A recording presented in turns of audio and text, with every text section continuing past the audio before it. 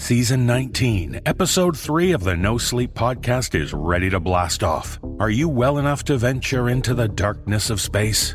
If not, you need to see a doctor, not find medical advice on social media.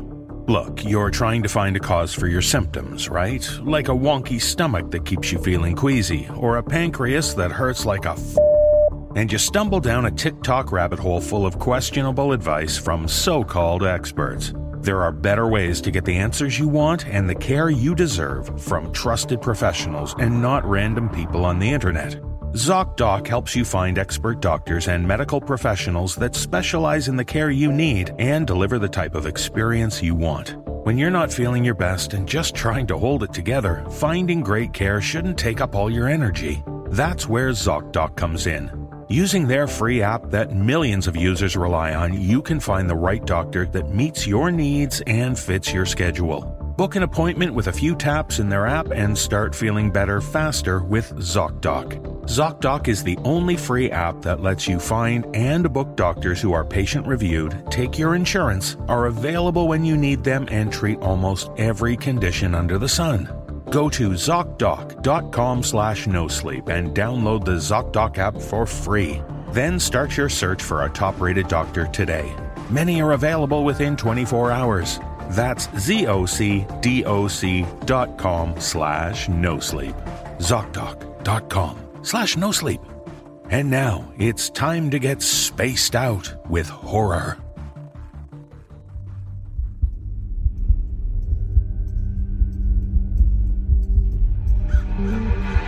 In the dark shadows of the Rue Morgue, to the rhythm of the stolen telltale heart, as the black cat swings upon the pendulum, and the cask offers its sherry deep and dry.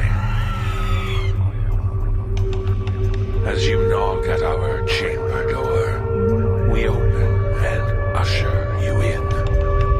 Our sleepless tales for you in store, and the terror shall be lifted nevermore.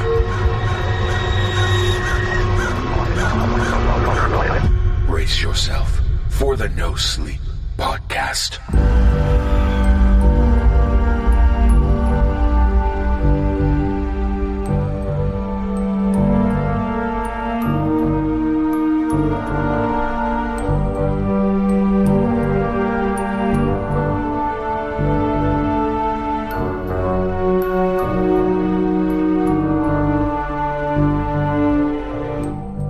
Welcome to the No Sleep podcast. I'm your host, David Cummings. When we think of Edgar Allan Poe, we usually think of his writing as grounded, usually undergrounded, as it were, with themes of premature burial, death, and other terrestrial notions. But did you know that in 1848 he published Eureka, a prose poem, which was Poe's intuitive conception of the nature of the universe? Turns out Eddie liked to ponder the stars and the cosmos. In fact, he considered this his greatest work. To that end, we're featuring stories in this episode which slip the surly bonds of Earth into the planets and deep space of our solar system. Horror amongst the stars. And along those lines, if trippy, otherworldly, X-Files-esque storytelling is what you crave, I'd like to highlight a podcast for you. The Sleep-Wake Cycle is an audio drama podcast blending supernatural horror with noir and dark fantasy. Here's a short trailer to give you a taste. It was hard to believe that dreams even happened. What the hell did I know? I haven't slept a day in my life. I'd been a professional dream catcher for most of my life, yet the trepidation of lowering myself into the depths of sleep was always there. I wasn't a man, and the exopaths weren't just killers. We were microcosms of grander forces. I was the order that chased down their chaos. The power of the emerging creature shook my bones. You aren't the only one who likes the cold, fella. I'm not running anymore!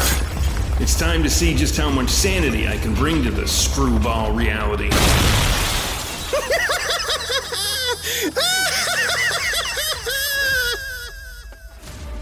From the creators of the Mailtopia Horror Podcast, the Sleep-Wake Cycle is an audio drama podcast blending supernatural horror with noir and dark fantasy. Born during the night plague of 1983, the Stroud twins have been reunited after a lifetime apart, their way forward lit by dimmest foxfire. Known as the Dreamcatcher and the Insomniac, the twins possess strange abilities, making them uniquely suited to their role as investigators for the Esoterium, a clandestine agency bent on restoring a republic ravaged by the Great Darkness of 1999. Confronting the Strouds is a world forsaken of sanity, where coffins oft become cocoons, shadows rise against the sun, and reality is just the husk that dreams have left behind. Be sure to check out the Sleep-Wake Cycle on Spotify, Apple Podcasts, or your favorite podcast platform. The Sleep-Wake Cycle from the team at Mailtopia. Well worth exploring. And now our tales come to you upon a midnight dreary. Best not to ponder them while weak and weary.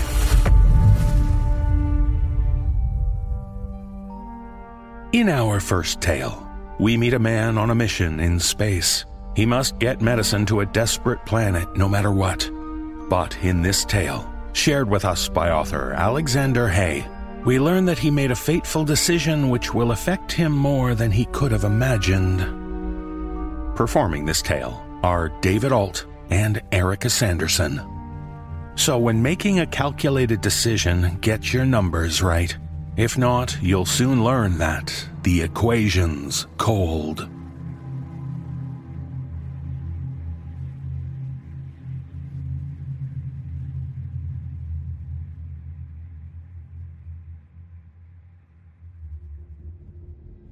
Out of the void she shrieks, temperature at absolute zero and giddy with hatred. In space, the old cliché goes, no one can hear you scream. But no one told the vengeful dead. I can feel her presence even before the sensors on my ship start blinking in alarm. My hands shake as I try to keep the craft under control. My nose begins to sting with chill and my skin is burning numb. I had no choice. You stowed away. There wasn't enough fuel for us to get the medicine to that world. They'd have died. I had to eject you. You know that, right? Sector by sector, the ship goes dark and cold.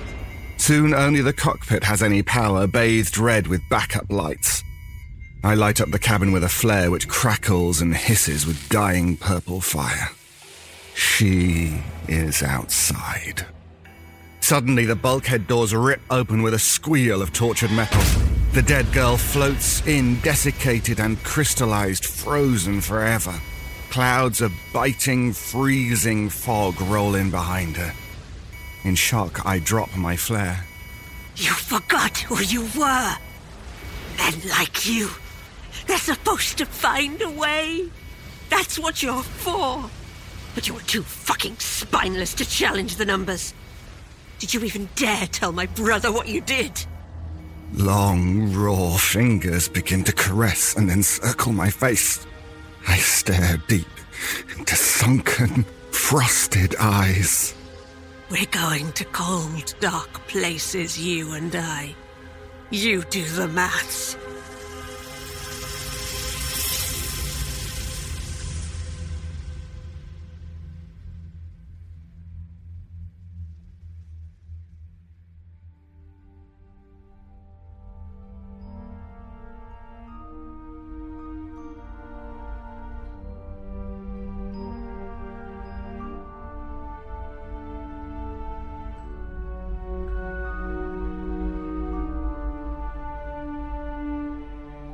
As technology moves closer and closer to interplanetary exploration, we dream about what it might be like to have humanity reach into our solar system, planets and moons which might allow us to live as extraterrestrials.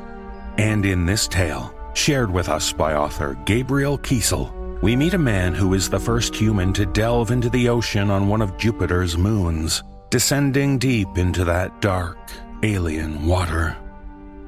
Performing this tale are Atticus Jackson and Sarah Thomas.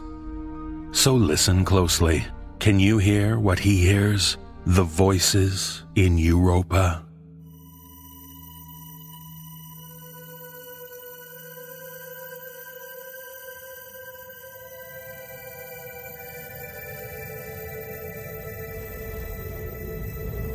Time of immersion, 1 hour. Depth, 10 kilometers into Europa's ice sheet. The wind always howls on Europa, mighty Jupiter's smallest daughter sharing the horizon with a naked cosmos. I stared at its twilight-swept ocean of ice and dust. Hidden under the shadow of its colossal monarch, it glowed blue, making Earth with its sprawling towers seem to be nothing but a fool's dream. Not that I wish to go back, of course. Those on Earth that had something to return to were the first to be eliminated from the candidate-picking process. No, this was the time and place for a man like me. I was to be the first to touch that moon's hidden ocean under the ice, to be forever written in the pages of humanity's history, a fact which did not help make it any less terrifying. My steps echoed rhythmically throughout the metallic hallway along with the engineering crew.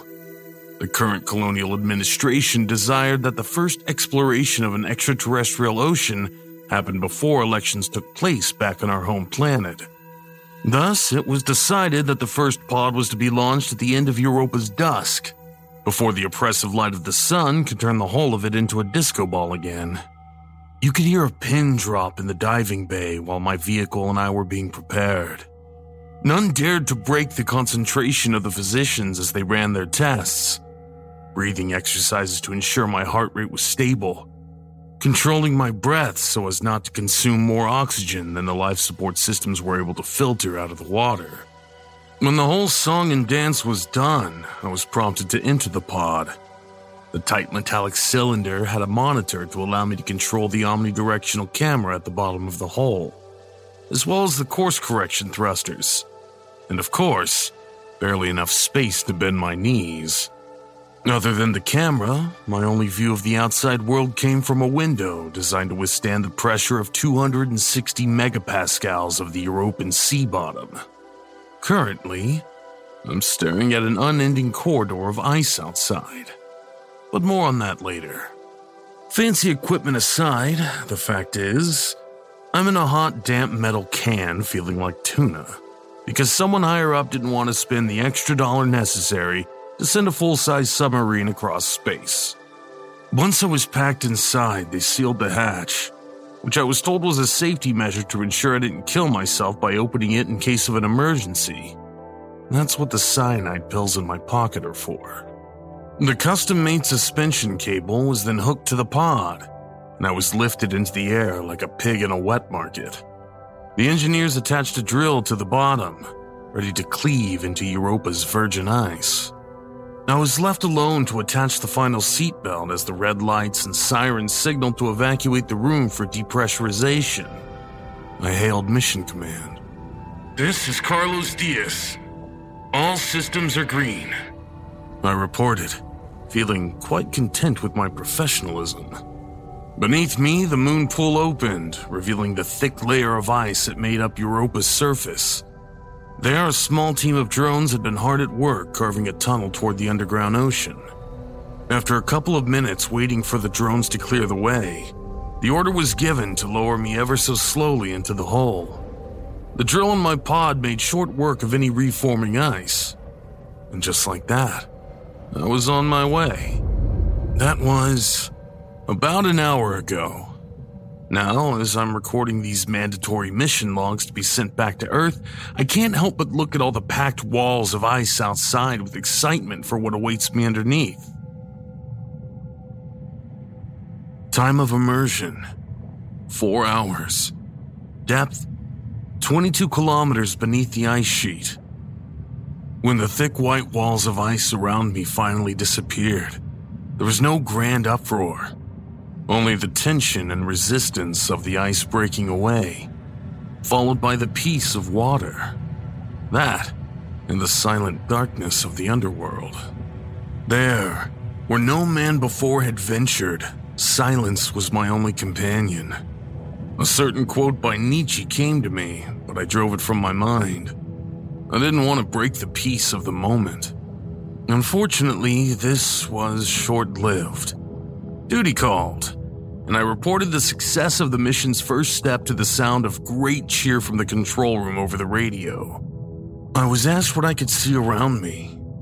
I replied, "Not much," before hastily correcting myself.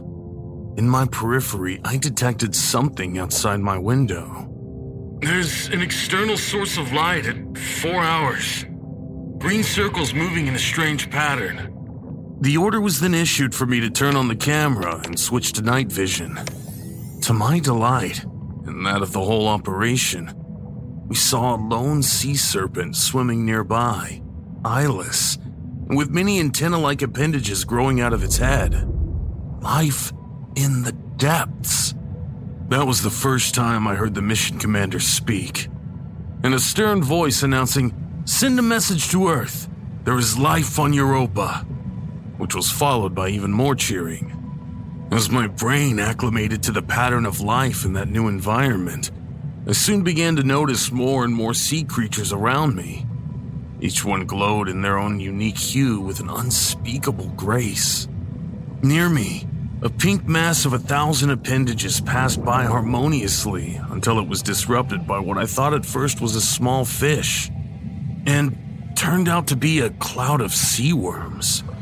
Beings akin to octopuses melded with the darkness in their hunt for small golden sea insects. In this world without light, animal life had resorted to bioluminescence to survive. A new command was issued, and they began to lower me further and further. Or at least, they tried. The cable had become stuck on something.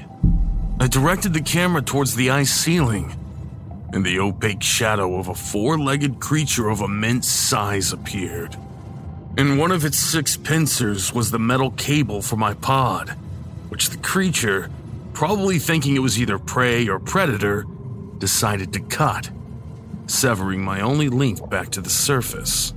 The pod shook, and I screamed, sinking into the abyss, as I have been for the past 30 minutes. Honestly, congratulations, Carlos. Your first and only chance to make something of yourself by becoming the first explorer of an extraterrestrial ocean, and you managed to find yourself adrift in the first 4 hours. Bravo. Luck is a fickle bitch, but at least it seems to like me enough to put me on a mission that's incredibly important for the bigwigs back on Earth. Either they rescue me, or they lose the election for global consul. So, I should be rescued shortly. Europa has very low gravity, so I should sink slowly. And thanks to the life support system, I have plenty of oxygen. Until then, I guess I get to enjoy the beautiful view down here. Anyway, until they pick me up, I'm gonna keep recording these logs on what I find down here. Maybe Command is trying to keep me busy while thinking of a way to get me out. Time of immersion, 6 hours. Depth, 53 kilometers. So, here's a little story for anyone who might be listening to this recording. I've been trying to contact Mission Command for about 2 hours now, but because I'm several kilometers underwater and separated by 15 kilometers of ice, the communication system is not exactly working too well. So, I tried redirecting power from the camera to the comm system, and it worked. I was able to reach out and listen to what they were saying at the control room. They knew I could hear them, but they couldn't hear me because of interference, even if I was screaming at the top of my lungs. Why would I scream, you ask? Because Mission Commander Katerina, while in full knowledge that I could hear her, made full use of her office to tell them to cut off my signal permanently. We already have the life reports we came here for, and this mission cannot be jeopardized by what Mr. Carlos Diaz might say if he was to return from his predicament. The crew questioned her.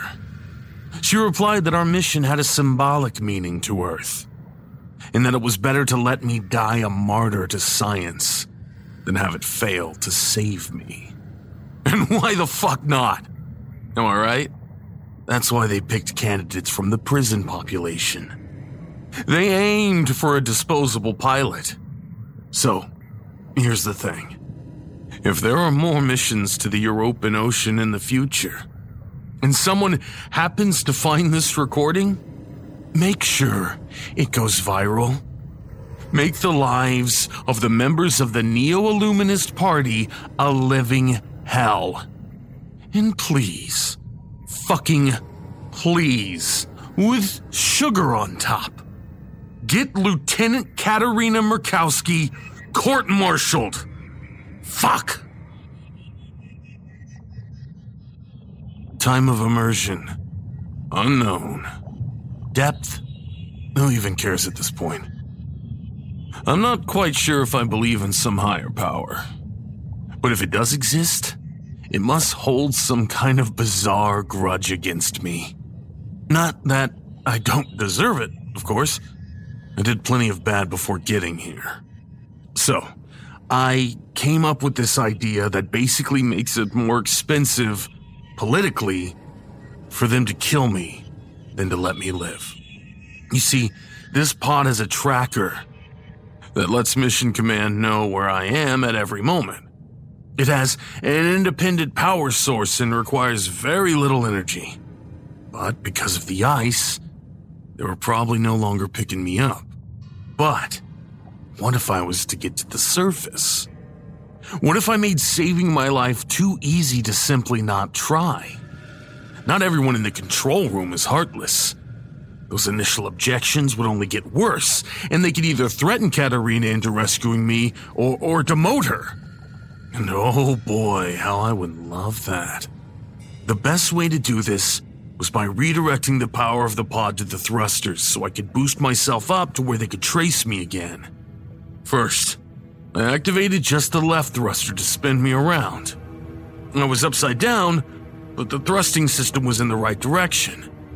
Then I had to hack the pod's power regulator and redirect all energy to both the right and left thrusters, rocketing myself towards the ice. Well, turns out this power regulator couldn't take that much of a surge towards a single system. It cut off all power to the left thruster and sent me spinning into the void. I must have hit my head, because I just woke up. The monitor is fried. I'm not sure how deep I am, or for how long I've been out. There's vomit all over the pod, which tells me I had a concussion, and explains why I'm so hungry right now. I must also be upside down, because I feel like there's a lot of blood in my skull. At least I know the black box for this thing is working. So, I get to speak in order to keep sane. Though I'm starting to think that even that's not working. There's singing coming from outside. Maybe it's one of those animals from this place. I can still see them shining in the deep. Though these ones have big eyes and transparent teeth, which tells me something about what's gonna happen to my body. Honestly, if I knew where those damn cyanide pills were, I'd have taken them already. Or at least tried to open this damn hatch and let Europa crush me. But they slipped out of my pocket, and they're now loose somewhere in this tin can. Oh, who am I kidding? I bet I could find a way to open the hatch, but I can't. I'm too much of a coward to do it. I threw everything away for a chance to show up in history books. First with the South American insurrection, and then volunteering in prison for this shit show. There's nothing on Earth left to return to. I was dead long before the cable broke. At least the view outside is really pretty. Water, water, everywhere. And the pond started to shrink.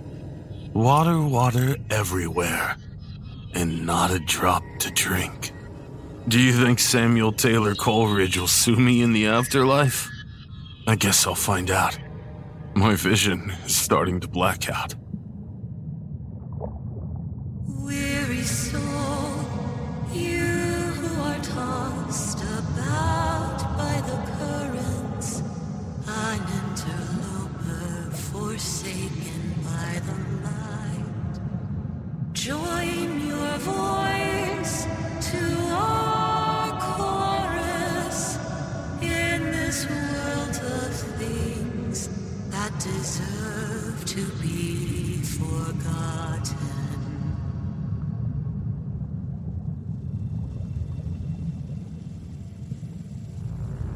My prison had a library, you know, and it was a really good one.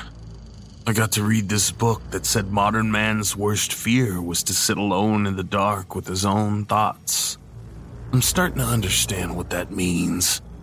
The only language this place speaks is silence.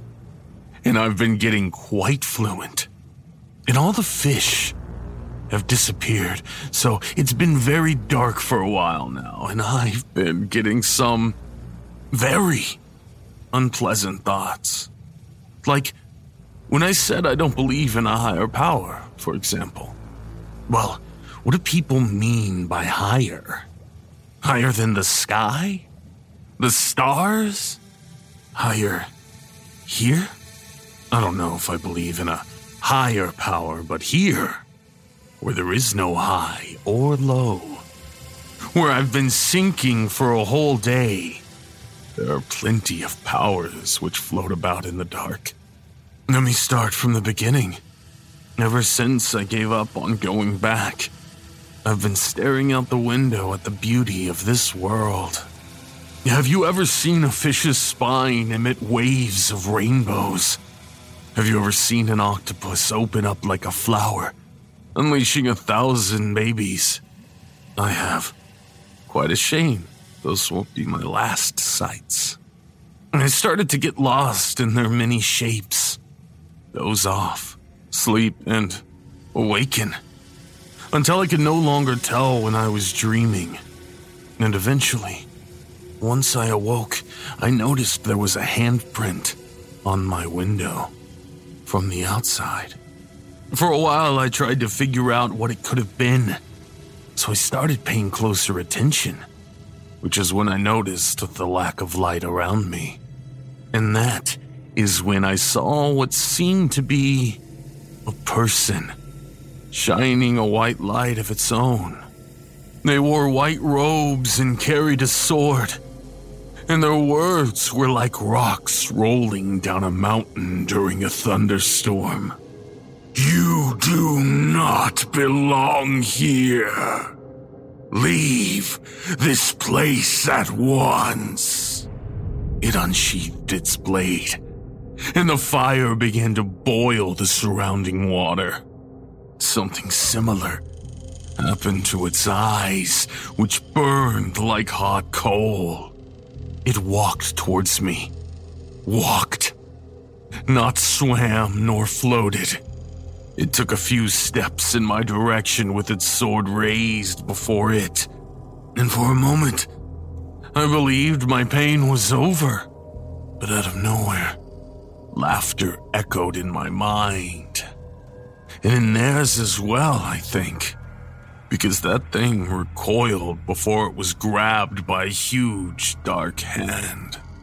I'm not sure what I saw, but I can't help but be terrified of thinking about it.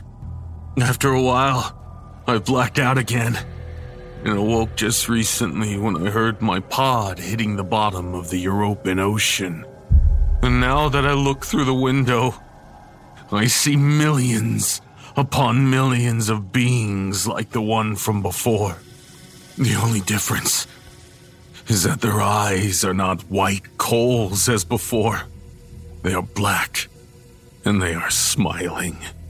They are the Forsaken Chorus. They were waiting for me. They welcome me. They're opening the hatch. I'm home.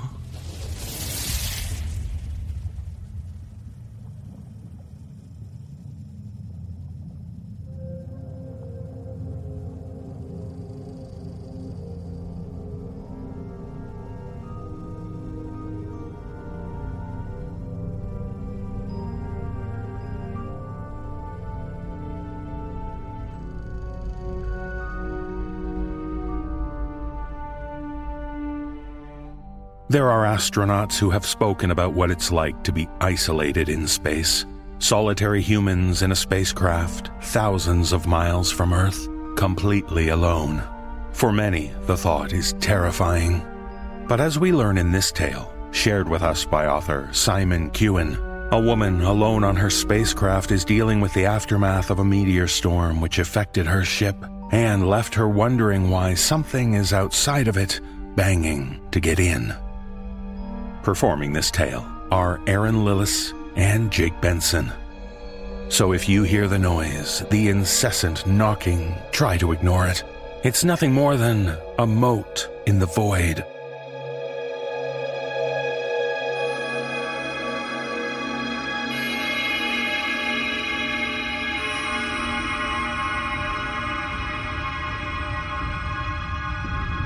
The clanging sound had been there for several minutes before Kelly really noticed it. Everything on the damn ship rattled or vibrated or squealed. She looked around, floating there in the cramped cylinder of the work habitat, trying to figure out where the new noise came from. It sounded like something banging on the outside of the hull. How the hell could that be?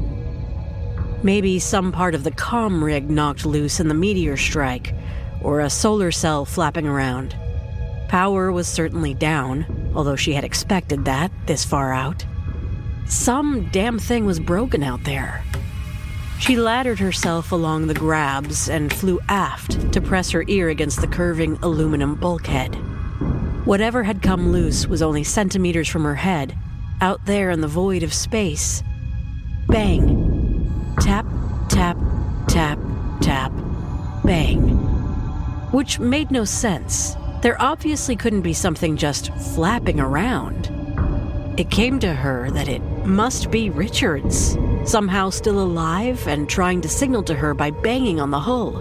But she'd seen him through the observation ports, drifting away after the meteor, or whatever the hell it was, struck.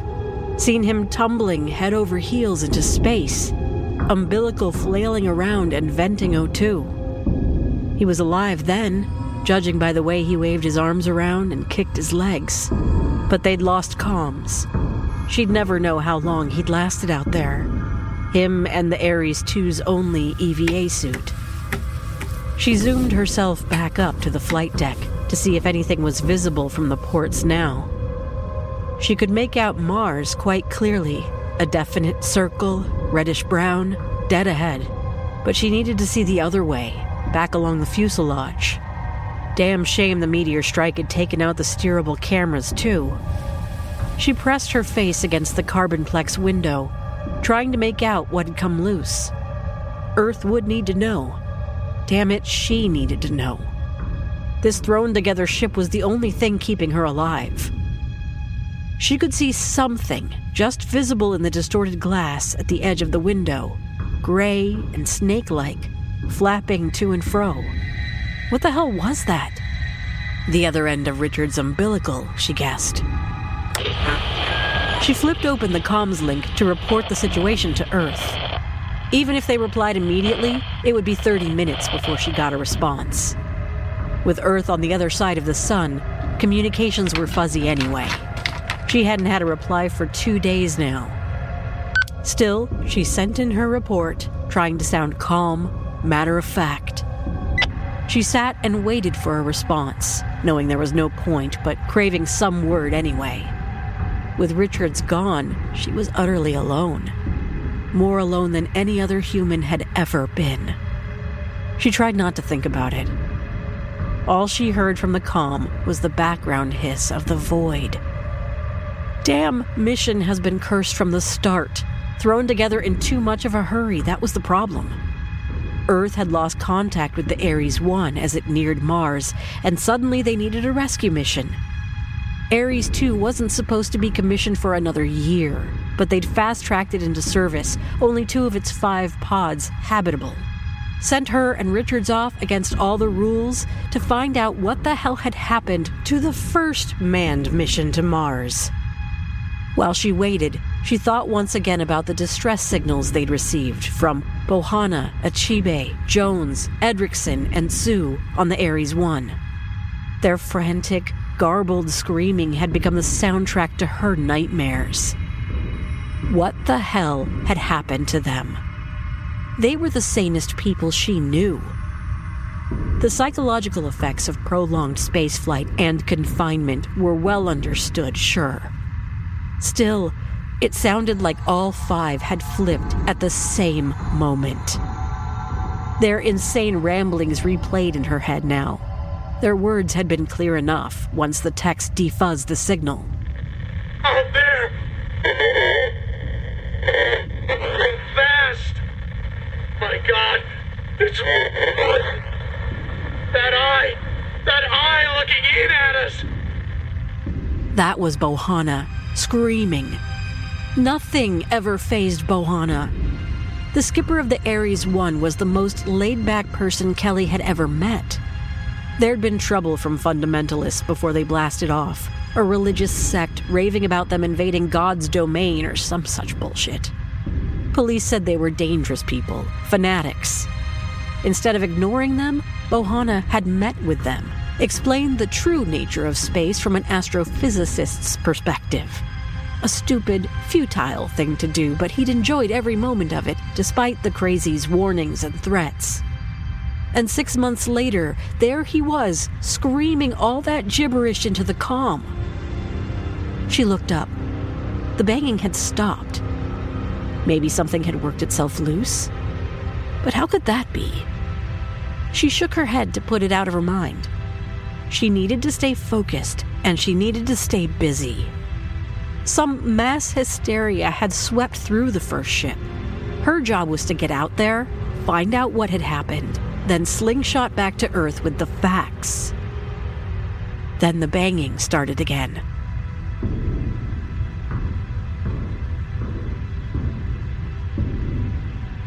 Alarm thumped through her. It had moved. How could it have moved? It came from over on the port side now. Her throat squeezed dry. She berated herself for being so jumpy. Was this how it had started on the Ares 1? Some minor malfunction? Some little sound setting their imaginations off into overdrive? She wasn't going to let it happen to her. It had to be Richards, still out there somehow. Maybe he'd managed to use the umbilical to propel himself back to the ship.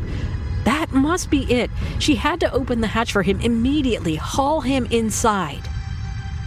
They didn't have another EVA rig, but they did have vacuum suits in case the ship depressurized. It would keep her alive for long enough. She wouldn't have thrusters, but she could pull herself along the fuselage, grab Richard's umbilical. It was risky, but they'd trained to do worse. Nothing could go wrong if she tethered herself. The thought of no longer being alone made her heart pound with excitement. She thought about telling Earth what she was about to do, then decided against it. Probably best the people waiting back there didn't know. She shrugged her way into the suit. They'd practiced the procedure 1,000 times back on Earth. The suit felt uncomfortable, pinching her limbs and restricting her movements. She ignored it. With the hatch access sealed off from the rest of the ship, she pumped the air out to avoid explosive decompression. Tethered herself, then instructed the hatch to unseal. When it was open, she pushed herself through.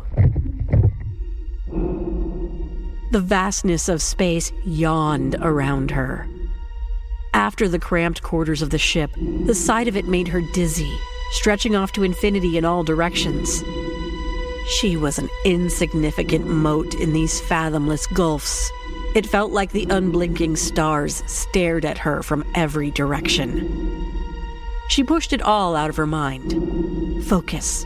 She had to find Richards. She faced forwards, looking along the smooth metal curves of the ship, Mars dead ahead. She began to twirl herself around to look for him. The comms array was just to her left. Or it should have been. But it had been sheared off the hull by some immense force. A few cables were left, hanging loose from the fuselage like dead worms. Her communications had been going nowhere. How long had they been going nowhere? She pivoted further around, and then she saw it. The vast being that had attached itself to the back of the Ares regarded her with a single enormous eye. It dwarfed the ship. Its shape and size were hard to grasp against the darkness of space, but the lights of the Ares and the way the being eclipsed the background stars suggested an ovoid bulk, gray and ancient as moon rock. It lashed countless appendages around, tentacles that ended with a curved claw the size of her body. One claw skittered across the smooth hull beside her, trying to gain a hold, trying to break in through the metal. She knew the sound it would be making in there. Bang, tap, tap, tap, tap, bang. Had it been out here all along, hooked onto the ship while she worked and slept inside, oblivious? She stared at the monstrosity while her mind reeled. No, it couldn't be. Such a creature didn't exist. Could not exist. Some small, logical part of her brain still worked. The prolonged isolation had affected her after all. She'd listened too long to the babbling of the crew of the Ares I, to Bohanna's last words. Space is theirs, not ours. Always theirs. She had to get back inside, seal the hatch, inform Earth. She had to think. But before she could act, a claw caught her, plucking her away from the ship. The line tethering her to the Ares snapped as the star creature sent her spinning off into the void. She spun past its enormous eye. It was lifeless, rudimentary like a shark's, yet she knew the creature saw her, perceived her. She felt a high-pitched screaming sound ring around in her brain. Kelly screamed wordlessly into her suit comm, but there was no one to hear.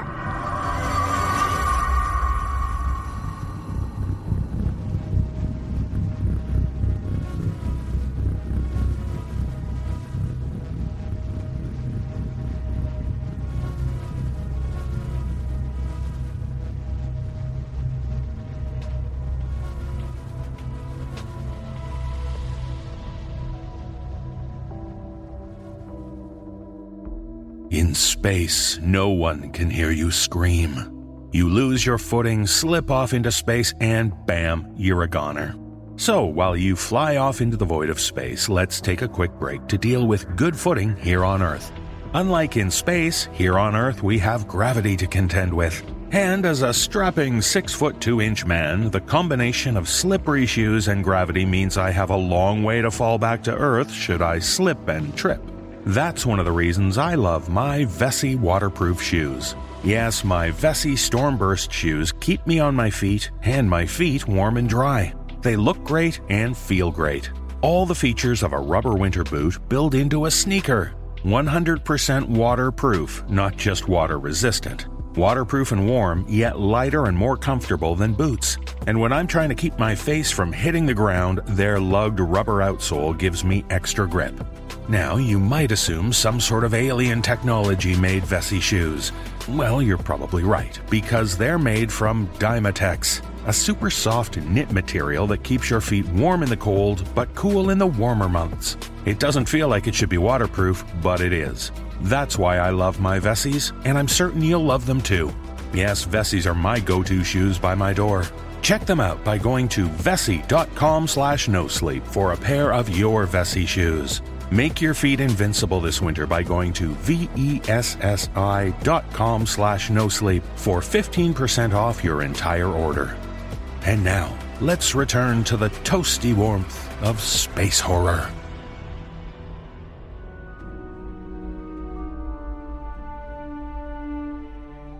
If the day ever comes that humans reach other planets, encounter alien life forms, and even offer them our technology as a peace offering, would we be safe?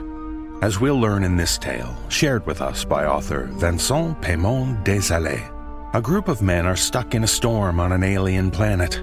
Their only chance is to avoid the hostile creatures who are using human technology in unintended ways.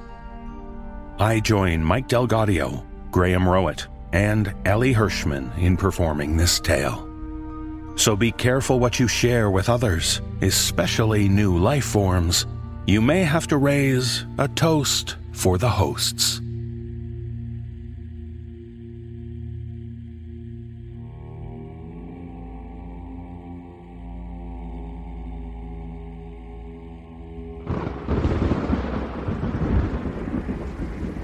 Lightning struck the antenna of the mobile weather station, and a fire broke out. A throbbing red light in the black landscape. Gordon grabbed the fiberglass blanket and climbed onto the roof. The station was about the size of a caravan, and the blanket could cover the fire area, but the gusts of cold wind made the flames arduous to handle. He yelled over the thunder and the hail hitting the metal. Come on, give me a hand! His head was about to crack. Their instruments had recorded a substantial drop in atmospheric pressure earlier that day, as was often the case on a planet with such a hostile climate. He looked around, a hand on his forehead to shield himself from the aggressive hail, and tried to discern the tall figures he dreaded to see. Lightning illuminated the night in flashes that revealed the thick sea of trees, the inky mountains looming in the distance, and the whirlpool of dark clouds. They should have left. They had stayed in the same spot much too long. He sought his crewmates. Bill was bent over, hands on his knees, vomiting in the dirt. Arthur was nowhere to be seen, probably passed out from whiskey. Gordon kept stomping the blanket, struggling to keep his balance on the slippery, rounded roof. The fire still made too much smoke. We have to put it out! They'll see us! A series of hoarse coughs burst out of him. He cursed his colleagues and trampled the blanket faster. His head spun. The fire died. As he got off the roof, he slipped on the hailstones, hit his back, and fell face down on the ground. He pushed himself to his knees, wheezing. Blood poured from his nose. He looked up. Bill was straight as a rod, staring at something in front of him. His hands quivered against his thighs. Gordon turned his head. They were here. The room was dark and silent, except for Arthur's grunts as he punched the rock wall. You think that's gonna help? Arthur stopped boxing to catch his breath. It hardens me, all right? I want to be ready when those bastards come back. He kept hitting. I don't care how big they are. That don't matter if you're fierce enough. Just punch him in the lower jaw like you do a mad dog. Ugly fuckers! He followed the rugged walls and patted the cold, damp rock. It's better not to do anything hostile for now. We don't know what they want.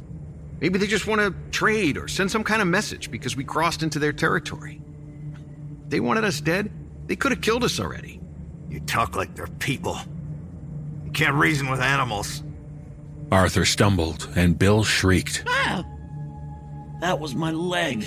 Ain't my fault if we can't see shit. They haven't hurt anyone in a long time. Yeah, till now.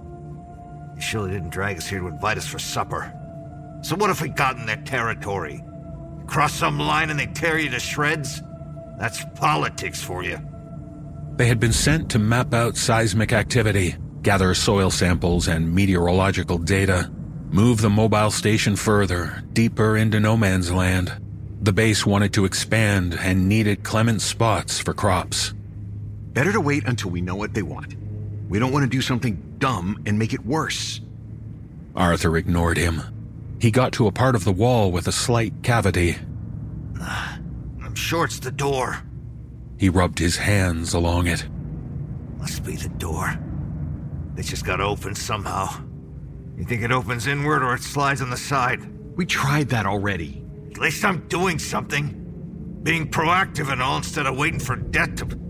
What the fuck? What? What? Arthur shook his arm, slapped his hand. Something fell with a slimy sound. A dim red glow revealed a large slug squirming on the ground and died out. Oh, my hand's bleeding. Burns like hell. I'll crush the fucker. No, wait. Gordon crawled and felt around for the slug. When he found it, he squeezed. The heat coming from the slug intensified as it wriggled in his hand. The red glow brightened. Tiny organs throbbed under the translucent, sticky skin. It's a defense mechanism. How cute. Well, she started it. Gordon let go of the slug and blew on his hand. The room was small, the walls uneven. Bill sat in a corner, arms around his knees. He looked at the slug with curious apprehension. There was no opening in the wall, not a single crack for light to seep in, but they knew that already. With the tip of his shoe, Gordon pushed the slug closer to what they assumed was the door. The red glow was fading already. He turned to Arthur. Come on, while it lasts. They scrutinized the cavity, ran their fingers at the junctions. The block of rock in the back of the indentation was smoother, more unified. Arthur crouched and squinted, his nose almost touching the floor. There's no marks. They won't open inward. The red glow faded. Arthur and Gordon pushed the wall, tried to slide it to the side. Bill, you useless fuck! On giving us a hand? There's no place for the three of us. They struggled some more. Nothing moved an inch. Fuck it. Gordon stepped away from the door and leaned against the adjacent wall. Arthur pounded on the rock with his palms, and the dry thumps resounded for a second before being swallowed by the dark. A muffled scream crawled out of his throat, and he let himself slide down the wall, rubbing his head. God damn it! I shouldn't have downed the whole bottle. Believe me, I'm stronger when I ain't hungover. We should have left in the evening anyway, but you pussies want to wait till morning. Scared of a little wind. That's much better. Right, Gordo? You couldn't have known. He's right. We should have left. Staying in the same spot was a bigger risk than the storm. I made a bad call. Damn right you did. But complaining won't change anything. Complaining's all I have left. So don't you take that away from me. Fine. Let's complain. We each get a turn. I'm in no mood for jokes. I'm not joking. If we blow off some steam, we'll think more clearly. For a while, there was only the distant thunder, accompanied by Bill's nervous tapping. Bill, why don't you start? What do you want me to say? Anything. Just get things off your chest. It pisses me off that I'll never get a chance to open my own store. Don't talk like that, like we'll never get back. Look, when morning comes, the base will send help. They'll see the communications broken and they'll know something happened. What kind of store? Useful stuff. You know, everyday kind of things. Like we got at the base, but my own. I want to have my own thing. Useful stuff like booze? Yeah, I'd have that. Sounds great. Yeah, but even if we get back, I still won't have enough saved to make that happen. It ain't worth it. Being miles away from the base, and during those brain-squashing storms, and those things.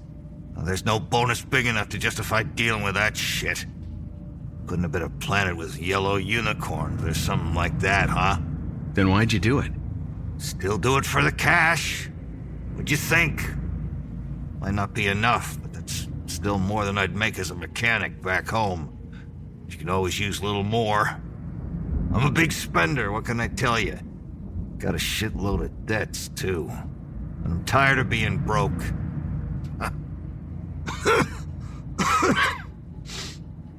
Guess I was kind of bored, too. I'm a fresh air man. When I got here, they didn't tell me we'd stay in the base and barely see the sky. Didn't tell me the kind of shit we'd have to deal with outside, either. There's a lot of stuff they left out of the brochure. What can you do? Couldn't get a job on Earth anyway.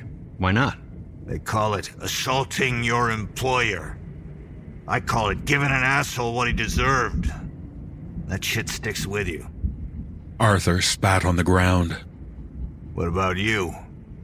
What'd you need the extra money for? Never seen you buy anything in the shops. I'm saving it. What for? To go back. They stayed silent for a while. Gordon should have never come here. Arthur didn't belong in civilization. Fit better in the middle of a forest with a shotgun and a flask of whiskey. But there wasn't much forest left on Earth, nor were there many animals left to shoot, and Bill did not bear well the constantly buzzing and overcrowded Earth. The calm, procedural, and restrained living of his new home suited him when his life wasn't threatened. But Gordon had left on an impulse, an overreaction to a divorce, a lost custody, an attempt to escape feelings that followed him, nevertheless, that were amplified by every added mile between him and them.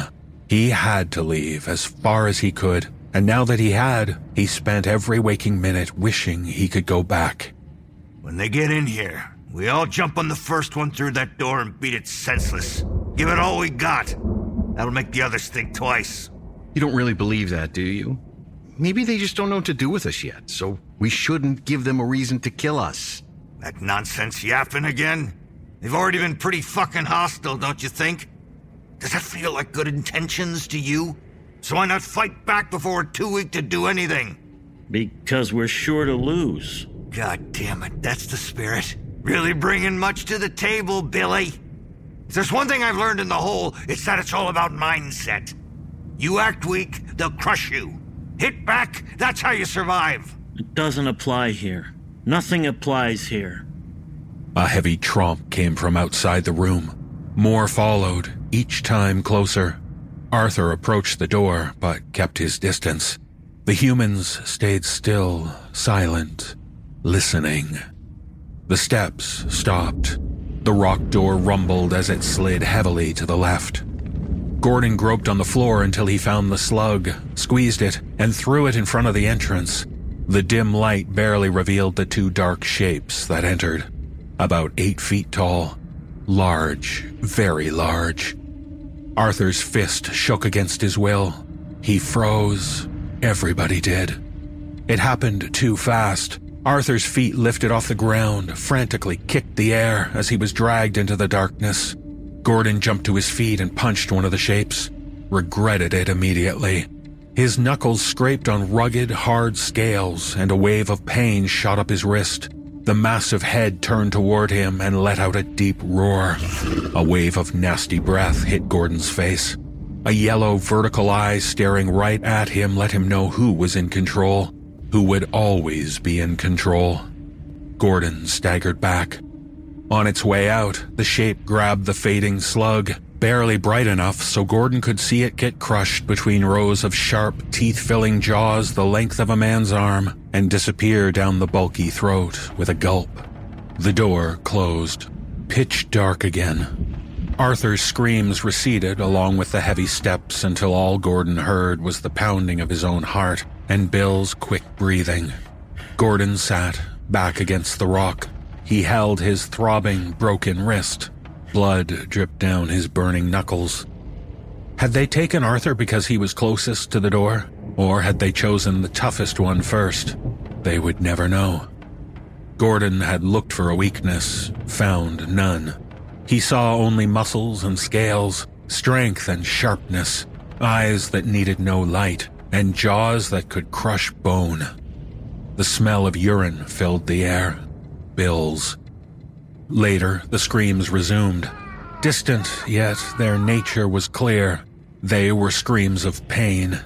They echoed through the walls, seemed to stretch for hours.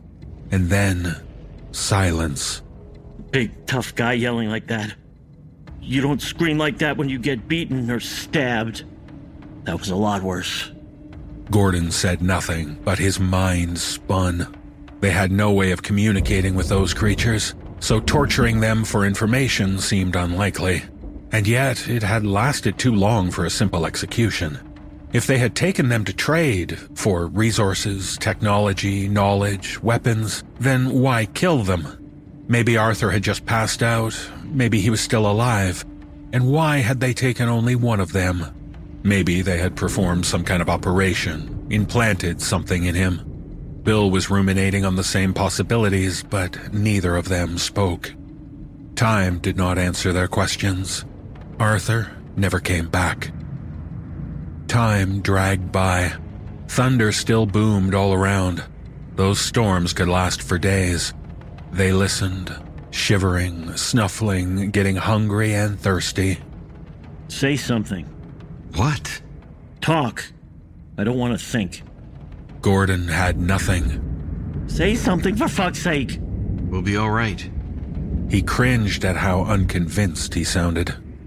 Not stupid things like that. You know it's bullshit. Fine. But there's no way to be sure we won't make it either. There was a brief pause. Do you feel the odds are in our favor? There was no arrogance in Bill's voice, no defiance. It hurt him to say it. We're on their planet. It's their rules. I'm not gonna wait until they come get me. Pounding noises shut them up. The door slid open and something fell with a wet, soft sound. Then a hard thud. The door shut. A smell of roasted, nearly burnt meat enveloped the room. The men hesitated, but hunger got them crawling forward toward what they assumed was food. Gordon patted the clammy, charred meat, lifted it to his nose, and then dropped it. Don't eat it. Why? Bill slid his hand along the large chunk and recoiled. Fucking bastards. I almost ate it. He kicked and banged the nearest wall, screeching and wailing until he had no voice and no strength left. Gordon threw the meat in the corner near the door. They had left them something else. A vase made of a clay-like material, thick and rough. He picked it up. Crude patterns had been carved on it. A lightning shape, a cloud, or maybe a bush. It was half filled with water. He shared it with Bill, then smashed the vase on a wall. It shattered into 3 large pieces, 2 smaller ones. He took one that could fit in his palm and handed it to Bill. Next time, we go for it. They may be stronger, but we're probably faster. We can't beat them. We don't have to. All we gotta do is slip out. When they come back, we stay as far from the door as we can. Force them to come across the room. Then, we run for it. Give it all we got. If we have to, we aim for the eyes. To destabilize them enough so we have a chance to escape. Right? Right. They fell into a grim silence again, sitting against opposite rock walls, the utter darkness weighing on them. Bill fidgeted, rubbed something on the ground, like a rat scratching his way out. Gordon massaged his swollen wrist. He dozed off. He awoke, dripping sweat. The darkness surprised him until he remembered where he was. Had he slept for 5 minutes or hours? Bill? Bill? No answer. Gordon crawled toward him and fumbled around in the dark until he found his companion. He tapped his shoulder, got no response.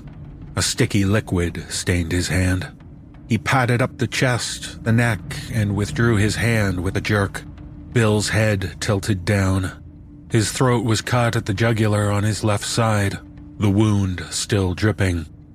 In his dead hand lay the sharpened piece from the vase.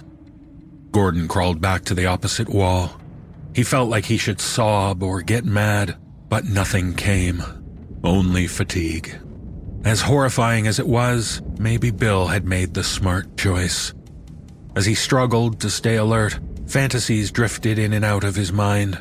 A shotgun in his hands that would blast those monsters' oversized heads, reconnecting with his wife, his daughter, reviving Bill and Arthur, bringing them back to the base.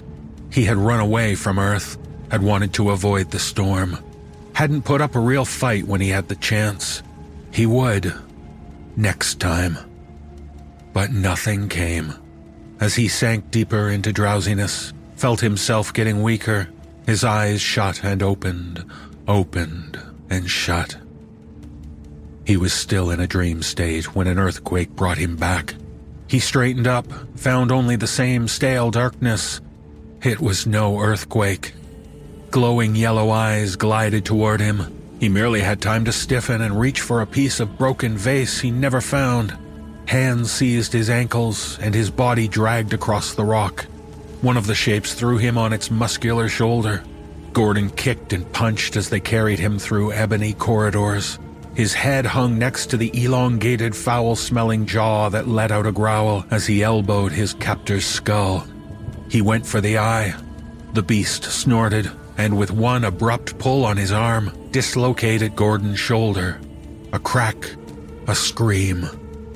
Flashes of lightning now illuminated the rocky corridors. The storm was getting louder. They took him into a vast room with a large hole in the ceiling, revealing the tempestuous sky. Thunderbolts drowned the place in icy light at violent intervals. Pure night filled the blanks. In a wide circle, a dozen other creatures performed an animalistic dance, raised their arms above their heads, then pounded the ground with their hands. They worshipped the storm, roared every time lightning ripped the sky. 5 of them gathered around Gordon and tore his clothes off, yanked his shoes from his feet and left him naked, covered with bleeding scratches. They dragged him to a metallic box from which spiked out long rods that stretched toward the sky. A bolt of lightning struck one of the rods, and the machine buzzed. They shoved Gordon in, shut the door. He found himself in complete darkness again. The box was tall enough for him to stand, but he could barely extend his arms on the sides. More droning, louder, and the walls closed in on Gordon. He pushed and knocked, but they crept closer. Cold tubes pressed against his bare thighs, arms, ribs, until he could barely move. The tubes emitted dim red light that intensified along with the buzzing. Then came the heat. A feeble warmth at first, then warmer, hotter, burning. Humans had given them the heater panels as a gift against the cold climate, a peace offering. They had them turned into a giant toaster. The tubes burned their way into Gordon's skin as the walls squeezed tighter. Tears flowed from his eyes. Every nerve ending screamed. The stench of his burning flesh filled the box. He struggled in vain. Each move only brought more pain. Outside, the monsters roared with excitement. He could picture them salivating at the prospect of their special feast. Gordon shrieked in agony and frustration. Not like that. He couldn't die like that. He needed one last chance at life. Old regrets loomed like scavengers around his dying hopes. His powerlessness filled him with a rage he no longer had the force to express. Then it stopped. The red glow faded. The buzz died out. The walls loosened, and Gordon could push them a little further, enough to move. His melted flesh still stuck to the tubes. A million hooks pulled him from all directions. Sharp sounds mixed with the storms and roars. Faint, very faint. Could it be gunshots? Had they come for him? Had they stopped the machine? Or was it a figment of his failing senses and mind? Livened by the commotion outside, he moved forward. Shreds of skin tore from his limbs as he pulled them from the tubes. He'd have to go one at a time. Gathering all his remaining strength, he freed his right arm. A river of blood poured from his shoulder to his wrist, then the thigh, leaving a red, exposed wound. One by one, until he could drag his flayed, half-roasted carcass forward. One slow step, another. His knees trembled, threatened to give in. He reached the door but failed to pry it open. He tapped weakly on the metal, tried to scream, but the air came out as a low gurgle. He lay his ear on the door. Their roars seemed angrier, harsher. He slid against the door, dropped to his knees. His hand gripped a tube, but he couldn't pull himself up. A pool of blood formed underneath him. Something hit the box, followed by booming, piercing thunder. Triumphant roars outside. The buzzing resumed. The mechanism whirred, and the walls moved inward. And the red glow revived. All he could do was hope. Hope there were really people out there, and that they would win. Hope the turmoil he had heard wasn't only the creature's discontent at their machines stopping. Hope he would live long enough to find out.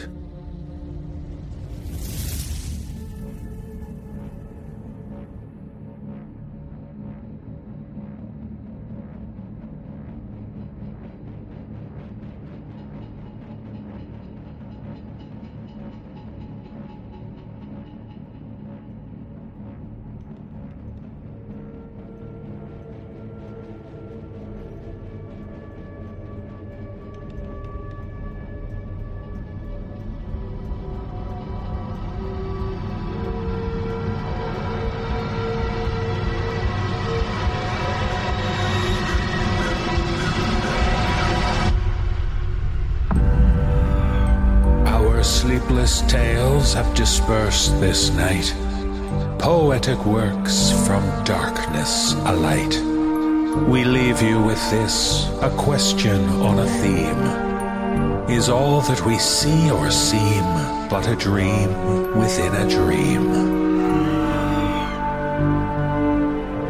The No Sleep podcast is presented by Creative Reason Media.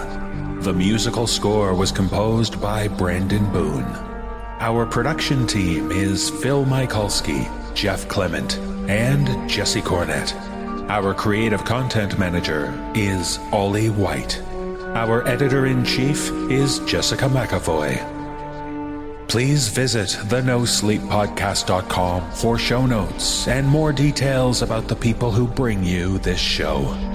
On behalf of everyone at the No Sleep Podcast, we thank you for being a supportive Season Pass member and for joining us within the exquisite horror of our reality.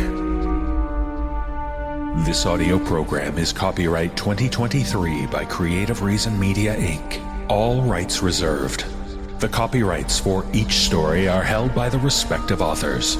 No duplication or reproduction of this audio program is permitted without the written consent of Creative Reason Media, Inc.